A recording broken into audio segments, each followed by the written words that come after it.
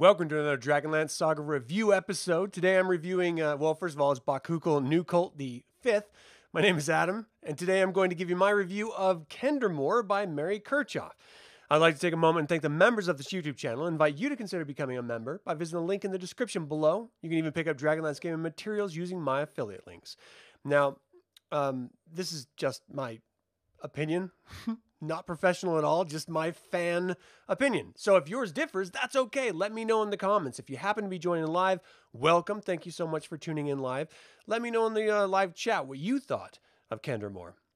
Now, the way these work is I'm going to give you my pre-written review, and then after that, we'll just sort of riff. Whatever you put up in chat, I'll comment on, and then it doesn't even have to do with this. Doesn't have to do with this novel. It could have anything to do with Dragonlance in general. I'm going to be going over a bunch of extra stuff very briefly because it came up in the review. So just a couple other notes that if it strikes your fancy, let me know and we'll just sort of riff it a little bit.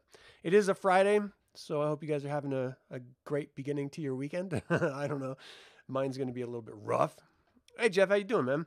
Anthony, what is up? Yeah, not my favorite either, but we'll get into it.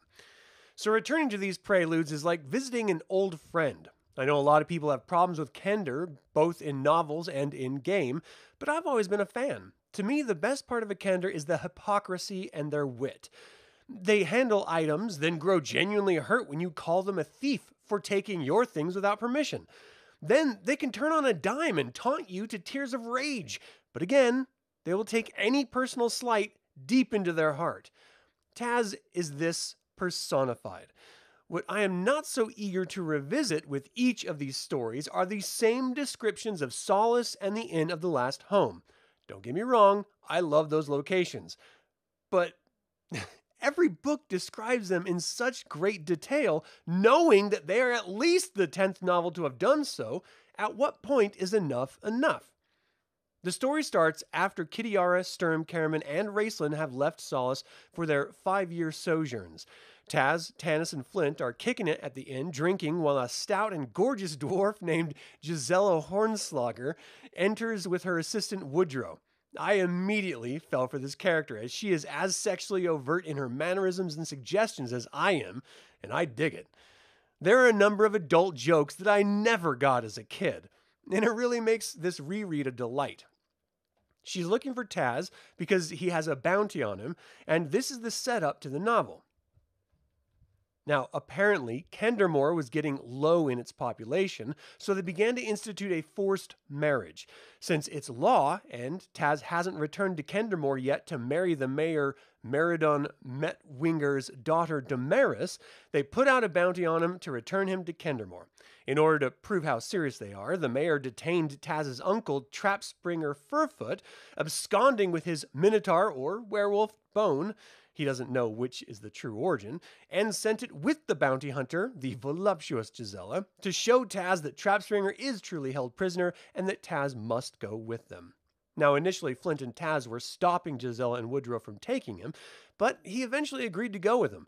They travel all the way to the coast of New Sea, referencing a pre-cataclysm map, and grow even more furious with Taz's shortcut. When they finally saw the coast, they were approached by a horde of gully dwarves offering the very pretty Gisela a pulley job. Pause for laughter. She took it for a former pulley job she had back in the day. Must have been something to do with the end of a massage. That's the inference anyway. And she refused. Then she realized that they were using pulleys to bring up crates from the sea 600 feet below Zaxxarath. Woodrow suggests that they use the pulleys to lower the wagon to the empty ship and take it to the other side of New Sea. When they get to the Agar dwarves together and tie up the wagon, it makes it to the bottom, but all of the contents seem to empty out into the sea on the way. Meanwhile, Uncle Trapspringer visits a doctor in Kendermore called Phineas Curick. This human is a dentist by trade, but does what he can to fleece money out of the never-ending stream of Kender. I also appreciated the chaos of Kendermore and the mayor's audience hall. It's as insane as one would imagine it to be. Trapspringer pays the doctor with half of a treasure map, so the doctor tries to find him to get the other half once he realizes what he has. This leads him to City Hall, and Kender chaos. Ultimately, he's invited to the palace where Trap Springer is supposed to be held, traveling through Kendermore. Even for those who live in Kendermore, it's a nightmare trying to get around. Roads are randomly begun and ended. Signs are never updated, so there's constant conflicting messages. Phineas has one boot stolen and had to trade the other boot for a shortcut through a candle shop.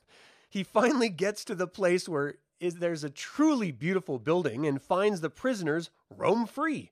He finds Uncle Trapspringer and asks for the other half of the map. Trapspringer believes that he gave it to Tasselhoff Burrfoot when someone comes in from the mayor's office and tells Trapspringer that he can leave as the mayor's daughter, tired of waiting on Taz, left to the ruins. So the wedding is off and he's free to go. This panics Phineas, who will never find the treasure without the other half of the map. So he convinces Trapspringer to find Damaris, the mayor's daughter, with him. He returns to his office to pack up for the trip when a man with a sword wound enters and forces the dentist to sew him up. Now, this burly human pays him with a lot of steel, and when Trapspringer reappears, the stranger is gone. In truth, he found the half of the map that Phineas had and is shadowing them to the ruins to steal the treasure from them. They travel to the ruins and are attacked by monsters and end up in the ruined Tower of High Sorcery's grove, which heightens their emotions. They turn on one another, and an ogre comes out of nowhere and rescues them. The ogre, named Vincent, has trapped them, but is quite articulate and polite, making them dinner. Meanwhile, Taz, Woodrow, and Gisela are sailing across the new sea with a massive storm strikes their ship and wagon. They begin to pull the wagon out of the water from the other side of the shore, but have to abandon it as it gets stuck. They grab what they can carry and head inland, only to meet a troop of dwarves led by Baron Crackhold from Rosslavigan. They invite them to the town, which is about to start its Oktoberfest. Now, I do want to put a note in here. I understand why she called it Oktoberfest, so that the audience immediately knows that it's a beer fest. But dwarves have their own vernacular. They have their own language to explain what these are. And it would only take an extra line to say, oh, well, this particular fest is our version of a beer festival or a Oktoberfest. And that would have solved it. Injecting real world vernacular into a fantasy world when it comes to actual holidays that specific nations enjoy takes you completely out of the fantasy. At least it does me. What do you think? I don't know. Anyway, they learn that Taz knows Flint Fireforge, the son of Rhaegar Fireforge from the Dwarfgate Wars, and the Baron also knows the name, obviously, and is honored to have his friend as his guest of honor. They all travel to the town, and the party ensues. A gnome has a carousel there, and Taz and Woodrow ride it as the animals come alive, and a dragon that Taz was riding takes him and Woodrow to a mountaintop citadel where another gnome is waiting.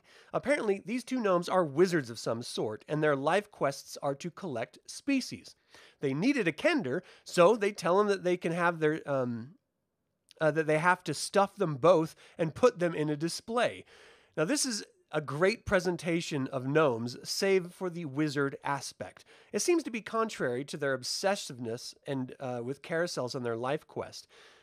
At what point did they learn to be wizards? Or at what point did they get magic items in order to transform carousel rides into flying obstacles? It never addresses it. I'm not sure it has to, but for someone like me, I really want to know.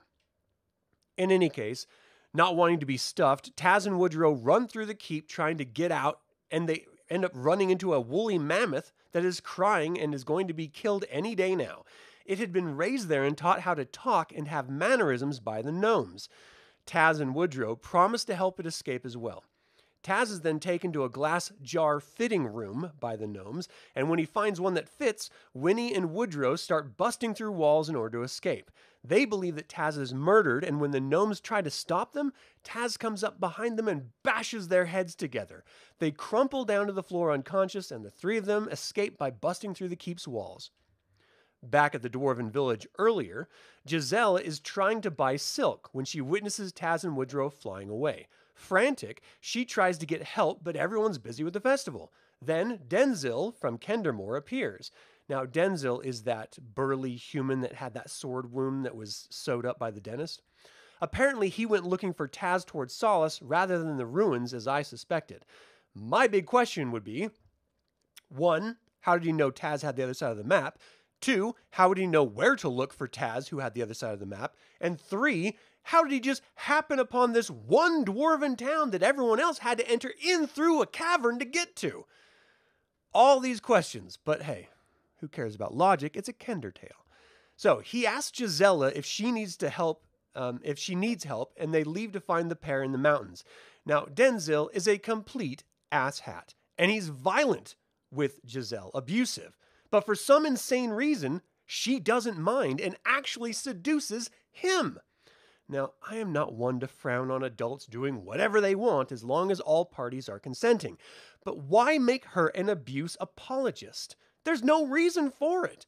One of my earliest memories was my father physically abusing my mother before they were divorced.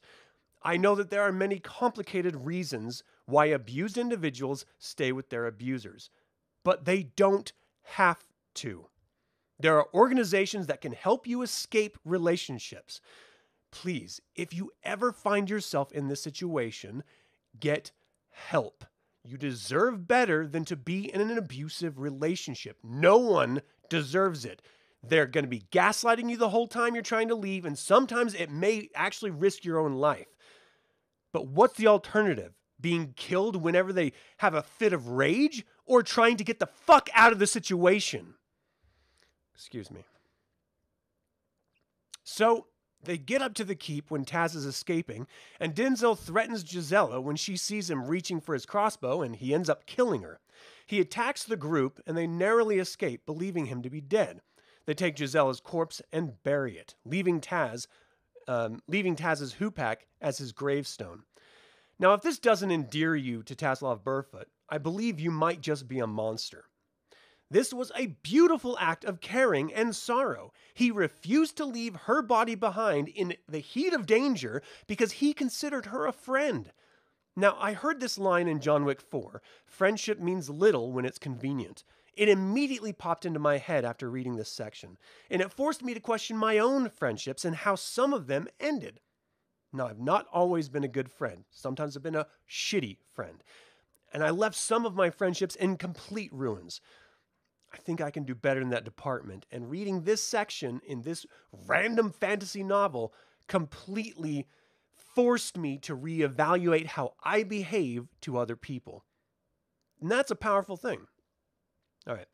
So they escape to Kur, looking for passage with the woolly mammoth, who ends up leaving them in order to travel to Ice Reach and find his family. They buy passage to Goodland, only to see Denzil wandering to the boat.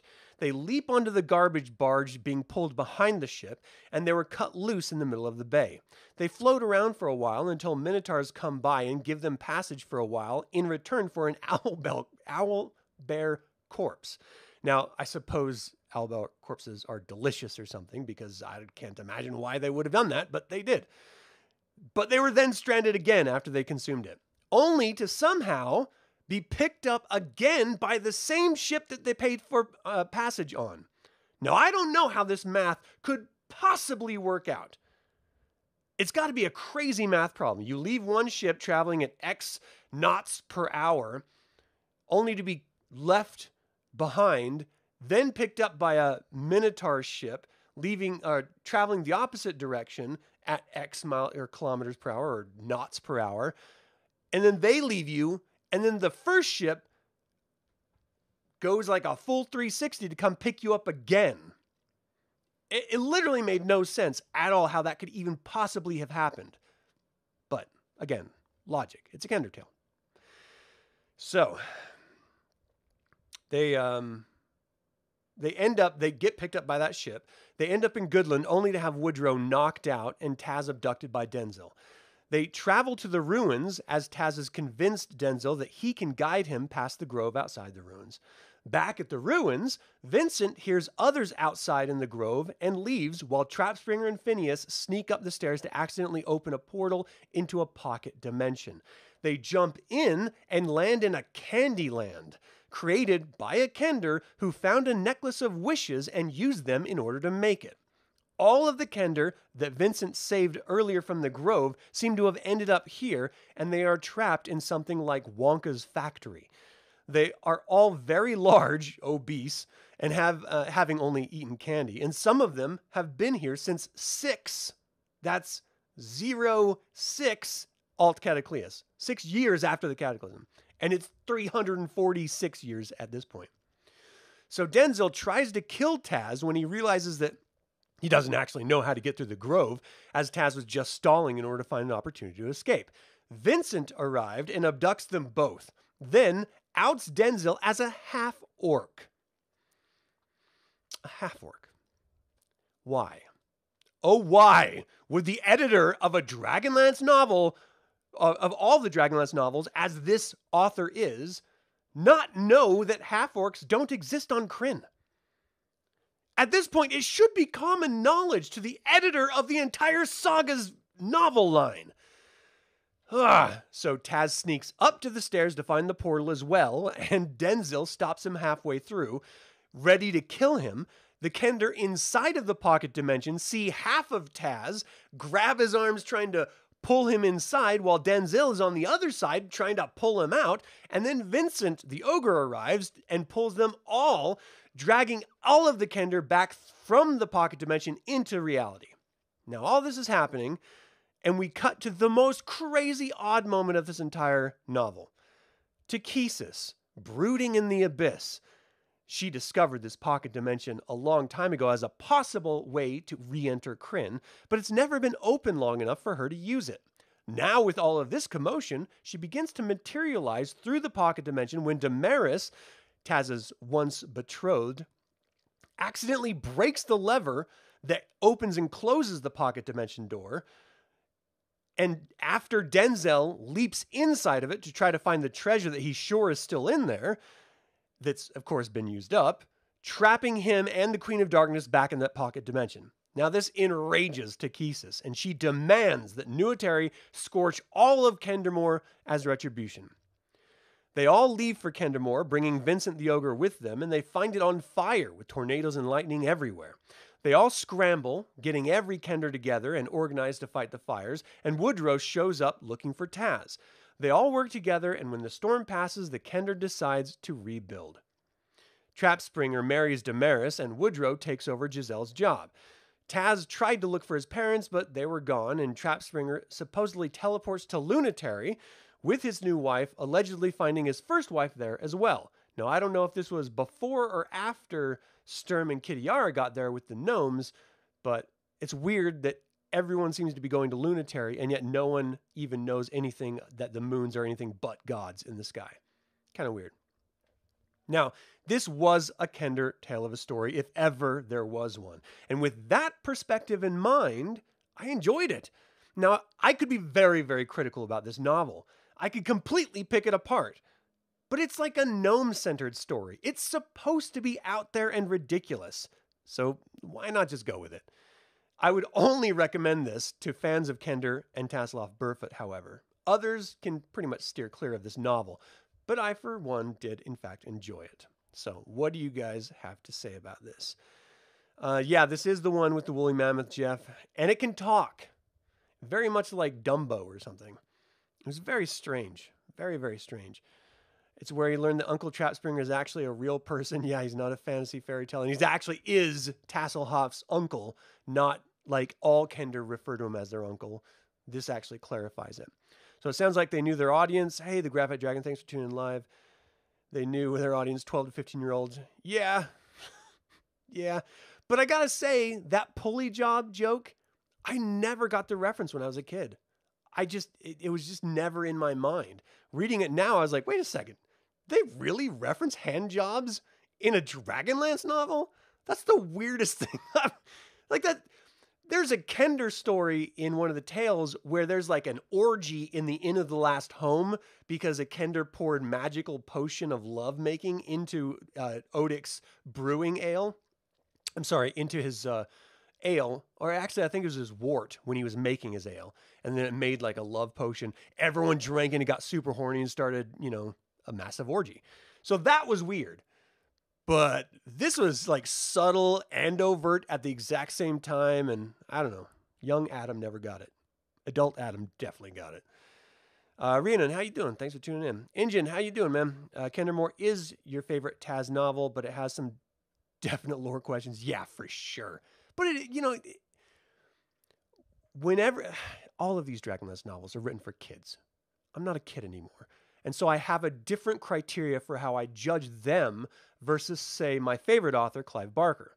Completely different tone, completely different, views of reality and life lessons and stuff. And it's just a different audience, a different aged audience. And so I always, whenever I'm reviewing these novels, I sort of try to put myself back in my kid mind and then just review it based on that.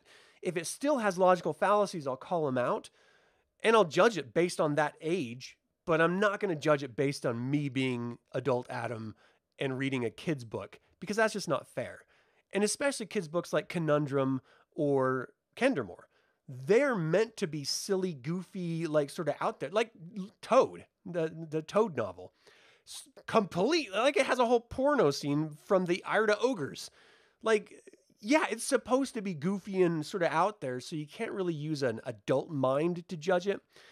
But you should always judge it based on whether it is following the lore of the IP, and that's really what I get critical about. Not so much the quality of the writing or, the tone or anything like that. All right. It's all right if you're late, Renan. Don't matter. Let's see. Denzel's described as a half-orc, meaning he was possibly from off-world, something you touched on your other materials. Yeah, and it did talk about he was riding a nightmare, like the horse, a nightmare. And he said he won it from defeating a demon. I mean, there's been demons in Dragonlance since the very beginning. Tasselhoff met one, in that first short story, Stone's Throw Away. So demons have always been, and there was a lot of demons in the Toad novel. They've always been a part of Dragonlance. Nightmares have always been a part of Dragonlance, Lord Soth. But there was no other inference that he was from somewhere else. I guess that's my biggest problem. And you can make the argument that pocket dimensions are accessible. If they're accessible from the abyss, then possibly they're accessible from other dimensions of reality or other prime material worlds and stuff. Yeah, okay. It's just, you shouldn't have to jump through those logical hoops when you're reading a kid's novel. You know what I mean? It should be a little more just, rolls off the top of your head type stuff. You had a character who was the daughter of Trap Springer and Damaris. Wow. All right. That'd be kind of cool. Were they stuck on Lunitary? Hey, Anthony. Oh, sorry. Yeah, I said idea. I'm not going to try to pronounce that with Roll Stay TV. Hello from France. How you doing, man? I hope everything over there is going well. Yeah, he says his parents aren't home, but they haven't been home for a while. And so it sort of adds this. I don't know of any novel where he actually meets his parents or his parents are ever brought up, but it did seem like he wanted to meet his parents and they were like missing in some way. Like it was like this added mystery at the very end of the novel, which was intriguing, but it wasn't germane to the novel at all. And so that's why I didn't add it to the review. It was just one of those little like, ooh, what if things. Burfoot Project uses the book heavily. Cool. So you could always tinker with this story. Thanks for tuning in, Michael. Let's see. What was the treasure? Okay, so the treasure was that necklace, a little diamond necklace thing that allowed them to make wishes. And so a baker from Kendermore found it in this, massive locked box that some wizard of high sorcery left it in this little pocket dimension he created before the Tower of High Sorcery in the ruins was destroyed and made into the ruins. So it's all just a happenstance that it even exists at all. How someone found it to make a map of it and get out with the map, I will never know. maybe the wizard escaped the lost battles and he told some about it and it sort of got handed down legend like that. But again, it's a Kinder tale. Don't think too hard about it. If you guys wrote a D&D story, how would you come up with the names, storyline, stuff like that? Same way I do campaigns. You know, I usually start with the players, what type of characters do they want to play? And then I think first of all, I got to choose an era based on those character types, because I'm not going to do something that doesn't fit with 5th age if they're choosing something 5th age. And I'm not going to do something that fits before the War of the Lance, like in the Cataclysm era, if they want to play priests and stuff. So it totally depends on the player's mindset. And of course, if I'm just making it up, then I'll just choose an era. And then I think, well, I want to start small. So what's the grand scale story I want to tell? And this is very loose and I keep it very cloudy and malleable. Once I have the grand scale story in mind, then I think, how can I start this very, very intimately and small with first level characters? And what challenges, I try to think of it in 3-act structures. So the overarching story, what 3 acts can I break it down into? And then the small intimate side of it, what kind of 3-act structure can I break that into? And then just sort of build on that as we move on. All the while, because it's not a planned campaign, it's just sort of, an amorphous concept, I'll let the player's actions dictate where we go and whether or not we follow my original plan or I deviate from it. And I always then try to pull back about the 2nd or 3rd act in to something that happened in the 1st act. So your first bad guy, who's probably not going to be the campaign's bad guy, but the first acts or the first story arcs, 3-act structure bad guy, is going to be someone that they met very, very early on that they had no idea was someone of any significance at all. And then you get that little switch of mindset in the characters where they can't trust anything now. They thought they were doing something that had, where they were engaging with someone that had no bearing on anything. And then suddenly they realize that was a real mover and shaker, at least at their level. And so they have to really kind of rethink everything else that they sort of met around and engaged with in the whole structure. And then I'll use what they come up with as possible jumping off story points for larger scale enemies. Because let's be honest, your players are going to be infinitely more creative with where they want to go with their characters in the story than you could ever anticipate at the very, very beginning of a campaign. So it's a little bit of column A with my planning, a lot of column B with the players' engagement and their planning, and me trying to throw in spears of shock and awe throughout the course of the game and stuff. So anyway, that's what I do. Let's see. Leaves from the Inn says that Chat Springer thing is a myth. Yeah. And this is what bugs me. Mary Kirchoff edited Leaves from the Inn, The Last Home. She was the editor for most of the Dragonlance novels. She wrote this. So she knows that it's not a myth because she wrote it, unless she's saying that this entire novel then is nothing but a myth. Now, we also have to remember that this was written after Leaves from the Inn of the Last Home. So at that point, she might have thought it was a myth, and then she just decided to make it something interesting and real. So, Dragonlance is nothing if not evolutionary and contradictory. We always have to keep that in mind as well. All right, let's see. Kendermore was one of the first Dragonlance books you bought and read before Chronicles. Oh, cool. That's cool. So you bought the Toad book but haven't read it yet. Oh, it's goofy. I enjoyed it a lot. It's not as funny as I was led to believe it was going to be, but it is a good read. And it really changes your whole perspective of Toad, like 100%. So you feel like hey, Graphic Dragon, you feel like the story was kind of told from Taz's point of view, which makes the narrator unreliable. You almost feel like the story is telling around the fire during Chronicles. Yeah, I could totally see that. Yeah, same with the Stone's Throw Away. Anytime the story is focused on a Kender or a gnome, you really have to just be like, well, I'm going to go tongue-in-cheek because I can't believe any of this. It's probably going to be a tall tale.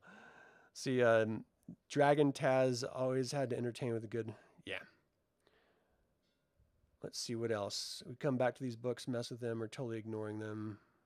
Yeah, I mean, the thing is at this point, who cares about Dragonlance novels?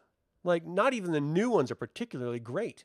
So if all of it is flawed and just sort of whatever you prefer, You can completely ignore them and just play the role-playing games or do whatever you want in reading.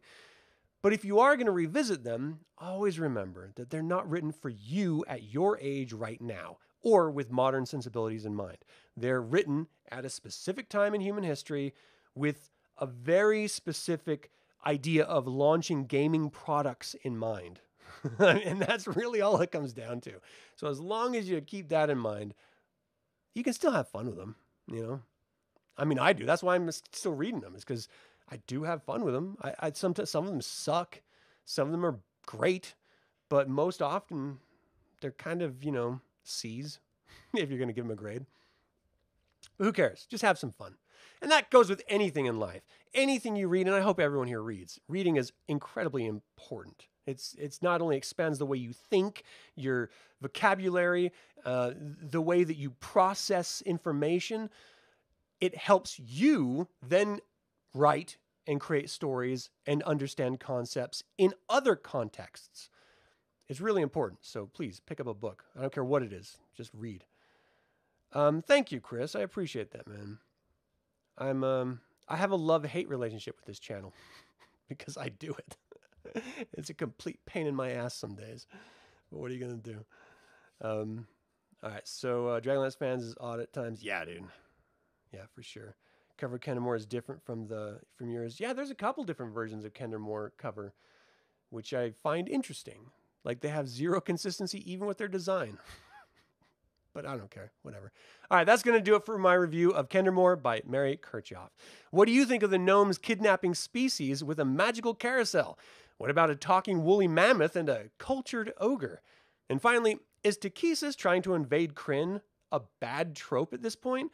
You can email me at info@dlsaga.com or leave a comment below. I would like to take a moment and remind you to subscribe to this YouTube channel, ring the bell to get notified about upcoming videos, and click that like button. It all goes to help other Dragonlance fans learn about this channel and its content. And this channel is all about celebrating the wonderful world, sometimes wacky world, of Dragonlance. Thank you so much for joining the celebration. Until next time, I'm Adam for Dragonlance Saga. Slán Javar.